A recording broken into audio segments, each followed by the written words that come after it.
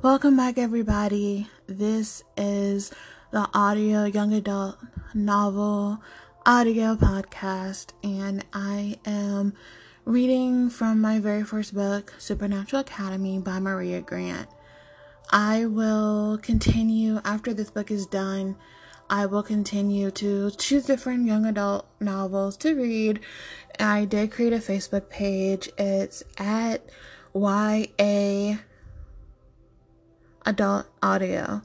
So go check it out. So you can just leave a comment if you say, hey, I have a book I want you to read next, and I can go ahead and read that next. Even if it's a book that you yourself have not read, I will go ahead and read it.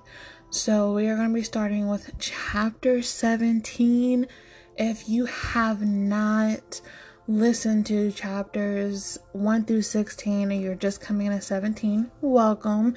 Please read chapters 1 through 16, share, get the word out about the podcast, brand new podcast. I'm excited. I will be starting with chapter 17 today.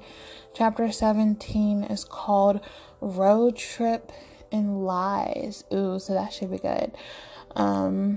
Guys, I just want to let you guys know as well that I am reading this book fresh. So I have not read this book previously before. So when I'm reading it, you guys are hearing it. It's the first time for the both of us. So it's really starting to pick up though. And I'm excited to see what happens next. So again, it's chapter 17 is where we're going to be reading from. And that is called Road Trips and Lies. So let's get started. Zaire stops his car 3 towns away from his home. He leans his head back in his seat as his passenger car opens and in crawls a person he hasn't seen in 5 years. The person is about 5'8" with long auburn hair that cascades to the middle of her back. She has a round face with slanted hazel eyes and thin pink lips. I see you got your lamb legs, Zaire comments absent-mindedly. He keeps looking forward over the rock cliff he's parked in front of that drops down to the part of the ocean. The person beside him places her small hand on his right thigh and looks up at him expectantly. I like it on land better than the sea, Ruby responds. You're a mermaid. The sea is your life. Zaire deadpans. I'm a shapeshifter. I can do what I want, she retorts with an attitude. Did you come to talk or argue? Zaire sneers. I came to tell you that some sirens were spotted in Portland. Zaire hums as he leans his head back against the seat. Isn't that the same place those hikers have gone missing? Zaire inquires. Ruby nods and leans in close. Sirens shouldn't be so far inland like this. Last group of sightings I knew stayed about large bodies of water on islands, which is why I thought it was interesting that you know, Ruby states. We should check it out. I heard they were caught singing. Zaire snorts and leans across Ruby to open the door. You can get out now, he deadpans again. Ruby sneers and gets out before slamming the car door shut. She turns away only to walk back to the car, opening the door once more. Why are you so angry all the time? Ruby demands to know. We were good together once. No, we had sex once, Zaire quips. Big difference. I never promised you anything, yet you've held on to this fantasy about the two of us. It's hardly a fantasy. Ruby crosses her arms. Your father has contacted my mother several times about us. I'm not my father. Don't rely on his promises. Zaire cuts her off mid-sentence. Ruby hisses her disapproval and sniffs. No matter whether you want to be with me or not, Ruby draws out the last word. If you want to contact the sirens, they won't talk with you. They'll try to kill you instead. At least with me by your side, they'll rein it in. The day a few sirens scare me is the day hell freezes over. Zaire scoffs. Arrogant. Ruby snips. You're always so arrogant, and that attitude will get you killed. I know why you want to talk with the sirens. They hate magicals more than you do because of what happened all those years ago, but not all sirens care that you share the same villain, Ruby. Zaire says calmly. You have no idea why I want to talk with the sirens. You have no idea what is going on. So if you care about your life, then I suggest you shut my damn door. Ruby does as she is told, but still, she has to give one last comment. You'll be single forever with that attitude, Zaire. You're cold, Ruby shouts. He responds by rolling his eyes and speeding off. Zaire isn't interested in a relationship of any kind. The only thing that consumes his heart and mind is vengeance. If he can use this distraction as a means to calculating that vengeance out, then that's exactly what he'll do.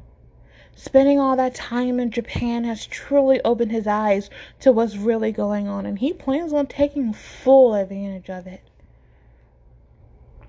While Zaire decides how he'll get in contact with the sirens, Kaya's with her mother talking about the New York trip. I don't understand, Kaya, Mrs. Kotel states to her daughter. You have midterms coming up in a couple weeks. Shouldn't you be studying instead of riding off with some boy you just met? Kaya sighs at the kitchen table as her mother paces. Reed is hardly just some boy, Kaya stresses. Is it even safe? Mrs. Kotel barrels on as if Kaya didn't just speak. You're magical, and apparently hunters exist. I think it'll be safer for you to be on campus, surrounded by people who can protect you. Need I remind you a werewolf was just killed on campus? Kaya raises a brow. Mrs. Kotel scowls. Is that supposed to prove some point? Or make me worry more? I'm confused here. Mrs. Kotel practically screams, God, I am going to get gray hair with you. She finally sits down and runs fingers through her hair. Kaya's heart lurches in her chest. The day she found out she was destined to die, she was stopped by Anders before she could tell her mom the news. Now she just keeps finding reasons not to do so. It's easy to push it to the back of her mind and let death happen. But if she does that, then she will be no better than her own father or Anders. Her mother deserves the truth. Mom. Kaya chokes up, and tears swirl her eyes despite herself. Mrs. Kotel grows concerned and gets up to give her daughter a hug. It makes Kaya cry harder.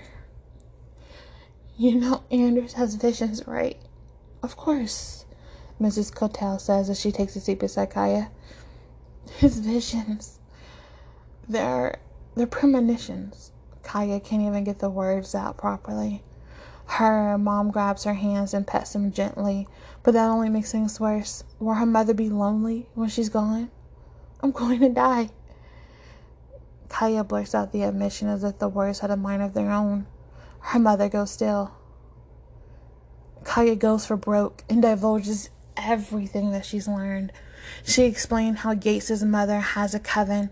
She explains Max Chase's grandfather's findings about Anders' vision and everything in between. She admits how terrified she is, how unfair this all is, and how she doesn't want her mother to be left alone. Her mother is painfully silent for 10 minutes before mutely getting up and heading to the top shelf in the kitchen. She grabs a bottle of vodka and takes a swig. I don't have anything to say, Mrs. Kotel murmurs as she takes another swig, her face skewed up in a grimace. Kaya wants to state that her mother didn't say anything at all, but she understands her mother needs time to process, to grieve. She just lost her husband. just discovered this secret identity of his, and that her daughter is not only a part of this secret world, but is destined to die as well. How does one process this information? How does one cope or deal? If Mrs. Kotel is going through the 5 stages of grief, she'll need time to deny that any of this is even happening. Denial. Such a blissful feeling. Mom, can you say something? Kaya pleads into the quiet atmosphere. What do you want me to say? Mrs. Kotel yells as she slams a butt on the counter. I don't believe any of this, but if you think going on this little road trip is that important to you that you'll just make up this grand lie, then just go away. But let me tell you something. This lie is pretty low. Mom. Kaya's voice cracks, and her mother cuts her eyes so she's looking away from her daughter. It hurts Kaya to her core, but this is how her mom needs to grieve. She has to respect this. Kaya just hopes the others will be there for her mother when she's gone, so she won't have to be completely alone. Ding dong. The bell ringing brings Kaya out of her daze, and she grabs her black duffel bag by her feet. She stands and goes to hug her mom, but the woman turns her back on her, and Kaya gets the hint. That should be Reed. Do you want to say hi? Kaya questions with a hesitant tone. You should go. Mrs. Kotel responds with a sad voice. Kaya nods and heads to the door, opening it before slamming it behind her. She lets Reed guide her to the car before breaking down. She cries into her hands, and Reed panics before reaching out and covering her shoulders. Her body falls into his like a mold. What happened? Reed asks, concerned. I told my mom everything, Kaya admits. Reed takes a deep breath as he grips the steering wheel tight. Now that they're in the car. Didn't go too well, he states the obvious. Understatement of the century. Kaya groans as she lessens her tears. She's in denial of the whole thing. Turned her back to me, and now she's probably drinking an entire bottle of vodka. Ray chuckles a bit despite himself. Sounds like my grandmother the first time I came out to her as gay. Ray laughs at the memory. She still thinks I'm going through a phase. Your mom will come to accept this sooner or later, but in the meantime, try not to dwell too much. My hope is that we'll find a way out of this one way or another. I'm sure she's still in shock over the whole supernatural and your father dying grief. It affects people in various ways. I appreciate that, Reed, Kaya admits as she looks out the window. How did it go with getting Andrews to let you take this trip without him? I told him it was something I had to do alone, Reed responds. He proceeded to ignore me as he claimed that wasn't a good enough excuse, so I said I was in love with you. Kaya's laugh comes out so hard she doesn't even have time to cover her mouth. That's the worst lie you could think of. Kaya holds her stomach as she leans forward to laugh. Reed, you're gay. I'm a bad liar. Reed blushes as she begins to get on the highway. As they begin to get on the highway. But I'm glad that you agreed to do this. It's going to be fun. We're skipping class to road trip it to New York, Kaya boasts. I know it will be fun. It has to be, Kaya thinks to herself. This might be the last chance she has at a normal life. Not wanting to dwell too much on the negative thoughts, Kaya closes her eyes and listens to the music as they set themselves up for the 8-hour drive. They only stop twice for bathroom and snack breaks before making it to their destination.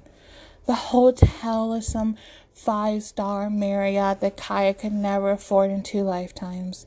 They check into their double queen-size bed suite, and Kaya jumps on the bed closest to the air conditioner. She likes it cold. Ooh, feels like a cloud. Kaya snuggles on top of the blanket as Reed goes around using Lysol wipes on everything. Kaya smiles at the scene and grabs her phone to see Sophie asking what room they checked into just so Sophie can make sure they are safe. Kaya lets her know and then tosses the phone beside her. Your mom? Reed inquires as he wipes the remote. No, Sophie. Kaya answers immediately. She wanted to know what room we were in for safety reasons. Reed's eyes go wide as he groans. Don't tell me. Reed's complaint gets cut off by a knock on the door. Kaya raises a questioning brow. She hops off the bed and innocently shuffles to the heavy door. There stands Sophie, hands on her hips, along with Yates, Malcolm, Anders, and Declan. Hey, guys! Kaya seems pleased to see them all, but Reed is livid. Getting away from Kaya for a few hours was going to be easy, but from everyone? Did you honestly think we were going to let the two of you live it up in New York without us?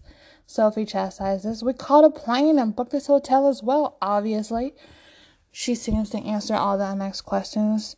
Right, Reed scoffs, because God forbid you lot do something, because God forbid you let us do something on our own.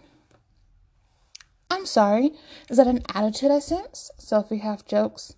You should have stayed home, Reed replies. He wants Sophie to hear his every word. He's upset, genuinely so. This trip was for him to sneak to a local shop and pick up the Druid book. Now he'll have to find some way to hide this book from everyone. Perfect. The problem with Reed picking up a Druid book is that the book contains illegal and dangerous black spells. It's a forbidden book in the realm of magic, and if the council ever catches someone with said book, then that can be grounds for death. Druids and anything associated with the Druids is completely banned. The others, they wouldn't understand and would try to stop Reed just like his Uncle Charlie. But this is something that has to be done. Hey, we can do what we want, Declan retorts from the back of the room, closest to the door. And you lied to me, Anders eyes in. You're in love with Kaya? Anders snorts. You're gay, Reed. Gay. It was a horrible lie. I couldn't even believe you decided to tell me it. Reed wiggles his nose and turns his head away. Kaya and I needed a bonding trip, and we wanted to escape alone. Reed decides to play defense. I have this whole setup for the two of us to live it up and test out our powers together, since we at least have full control over what we're capable of doing. We aren't scared to test our limit. Wow, Anders whispers. Low blow, bro. He shakes his head in disapproval.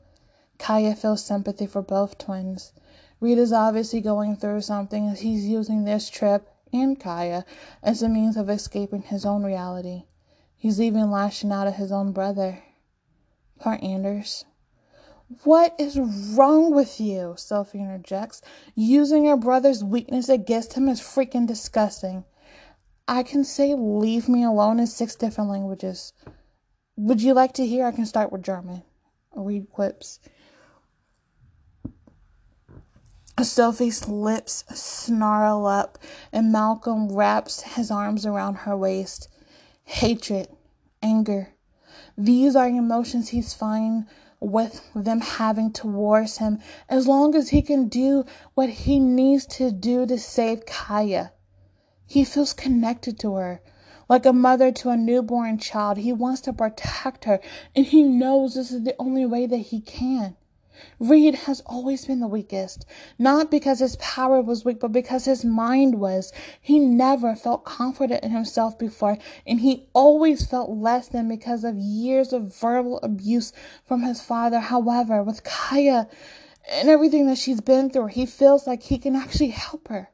Feels as if he can finally use his strength and his knowledge for good and protect her like Anders has protected him his whole life. He doesn't just want to help Kaya. He needs to.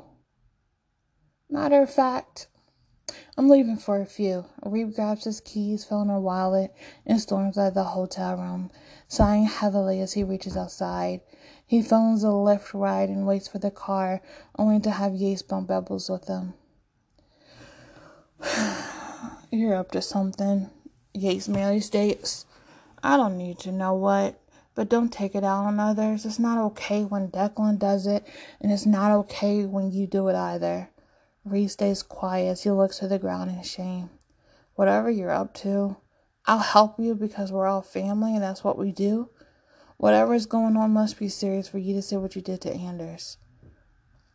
I want to save Kaya's life, Reed croaks out of his guilt bubble. I think I found a way to do it, but it's dangerous, and Yates nods his head because he understands. And he didn't want anyone to stop you, Yates finished for Reed. Exactly. Reed states honestly as he checks his phone to see his ride is 3 minutes away. The New York sidewalk is crowded with a cluster of people bustling about. It is 6 in the afternoon, so people are getting off work, going shopping, out to eat, and just meeting up with one another. Reed could easily get lost in the city. Hey, Yates bumps shoulders with Reed once more. Reed replies. Why are you so hell-bent on saving her? Yates inquires, and it's a good question. I've never been able to save anyone before, Reed admits. Just once in my life, I want to know that my life mattered, that I was able to save someone else for a chance. It might seem so mundane to so many, but to me, it's something I needed. He can't explain it any other way. Then you have my support, Yates states. Nothing else is said. They just get in the arriving car and pull off to the next destination. Just make sure you apologize properly to Anders when you return.